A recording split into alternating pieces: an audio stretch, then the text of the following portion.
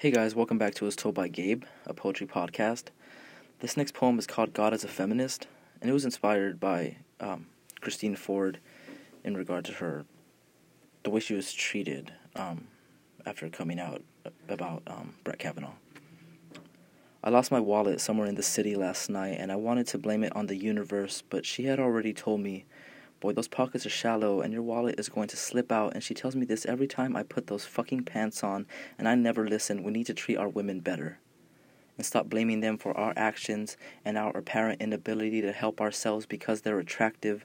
It's disgusting what we as a society have forced our women to endure. It's pathetic that men hide behind the excuse of not being mature enough to keep their comments and hands to themselves. Women are not bookshelves you get to grab at and take your pick from, pulling only the chapters that entice you while rewriting their lives, and you don't get to take from them because you're involuntarily celibate or sexually deprived. And men have no authority to police the bodies of those that are not their own. Women should not live in fear of leaving their home, going to the grocery store, or taking a walk. Women should not feel the need to keep weapons of self-defense dangling around their necks or stuffed in their socks.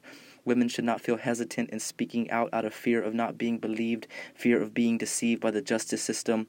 Women should not be seen as hysterical when they are dealing with trauma, and I'm just saying we had less rapists in office under Obama, and the argument that not all men are the same is not the point, just like it is not the point that she is a mother, daughter, sister, whore, slut, virgin. She is a person. She is somebody with feelings and emotions, and we are stripping our women of their humanity.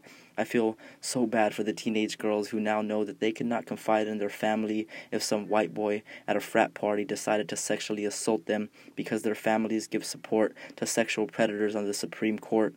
Just like women were not made for our pleasure, this poem wasn't written for you to enjoy the sound. It is a reminder that women don't owe us shit, but if they gave us what we deserve, they burned this motherfucker down.